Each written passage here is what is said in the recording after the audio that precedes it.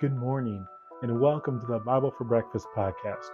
My name is Nick, and I'm a person who believes that Jesus has the answer to all the things wrong in this life, and the Bible is a way for us to learn about Him and how He is the answer to not just this life, but the answer to having a full and abundant life.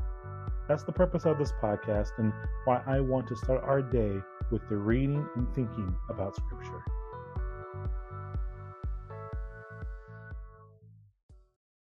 Today we are reading 2 Peter chapter 1.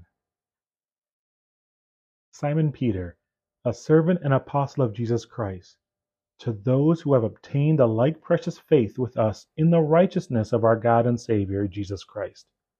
Grace to you, and peace be multiplied in the knowledge of God and of Jesus our Lord, seeing that His divine power has granted us all things that pertain to life and godliness, through the knowledge of Him who called us by His own glory and virtue, by which He has granted to us His precious and exceedingly great promises, that through these you may become partakers of the divine nature, having escaped from the corruption that is in the world by lust. Yes, and for this very cause, adding on your part all diligence, in your faith supply moral excellence, and in moral excellence knowledge, and in knowledge self-control, and in self-control perseverance, and in perseverance godliness, and in godliness brotherly affection, and in brotherly affection love. For if these things are yours and abound, they make you not to be idle or unfruitful in the knowledge of our Lord Jesus Christ. For he who lacks these things is blind, seeing only what is near, having forgotten the cleansing from his old sins. Therefore, brothers, be more diligent to make your calling and election sure. For if you do these things, you will never stumble.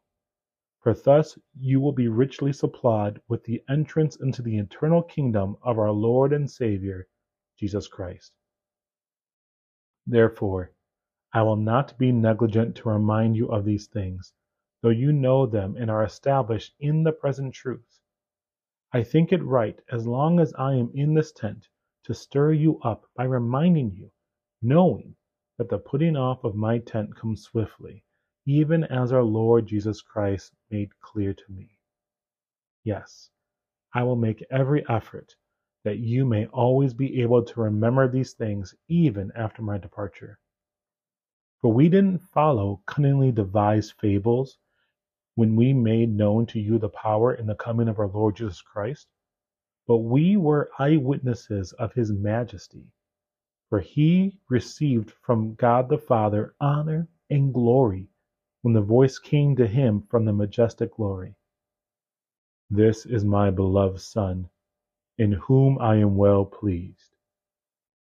We heard this voice come out of heaven when we were with Him on the holy mountain.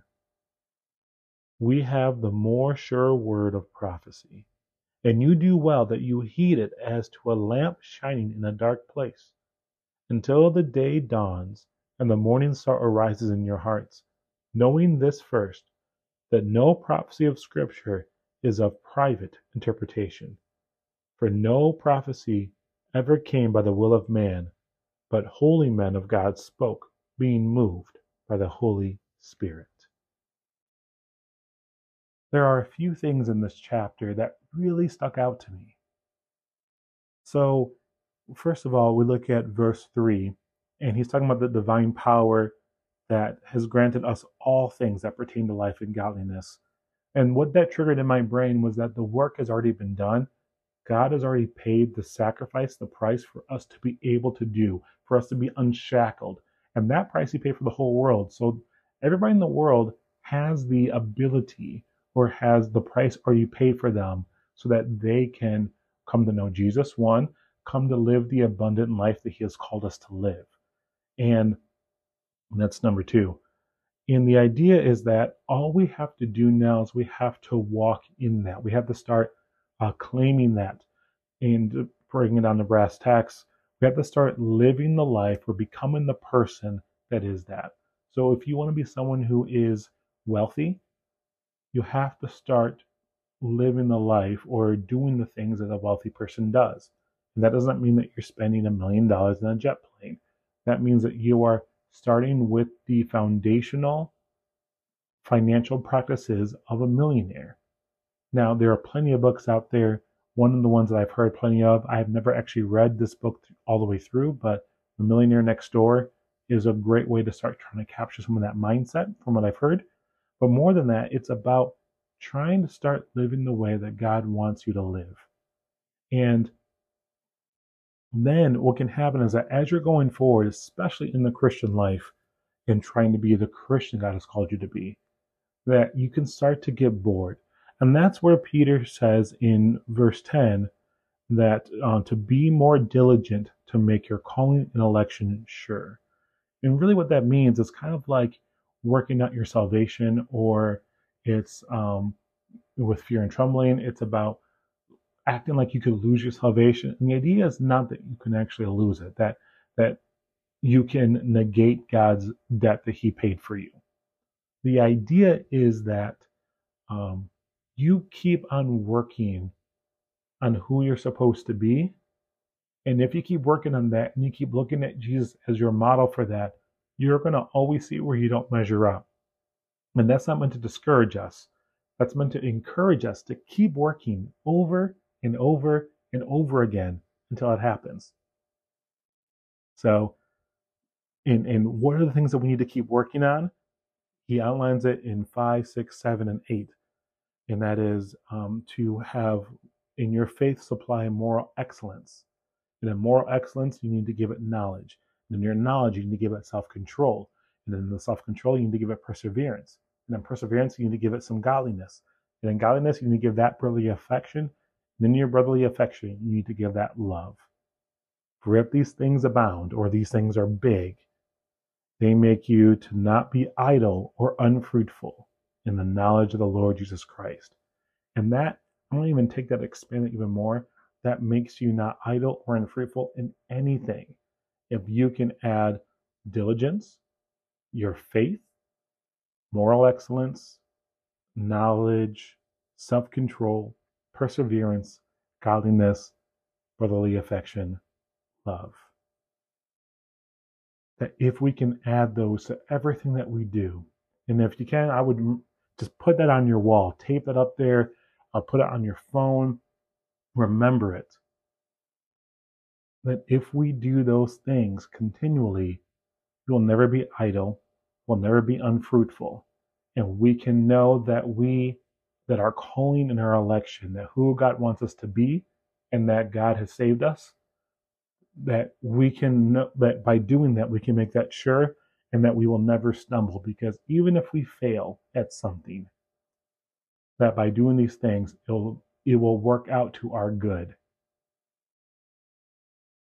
And as I alluded to before about reminding this, Peter even says this in verse 12, to not be negligent to remind you of these things, but you know them and are established in the present truth, which means don't forget to remind yourself of this constantly, so you always can remember what you're supposed to do. Let's pray. Dear Yahweh in heaven, your name is life. Let your kingdom and will be done in my life and in the life of those around me.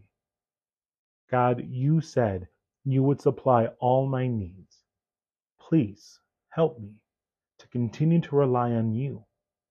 And as I rely on your presence, help me to forgive all those who hurt me intentionally and by accident, because you forgave me all my sins and wiped my slate clean, so that I can then be that way to others.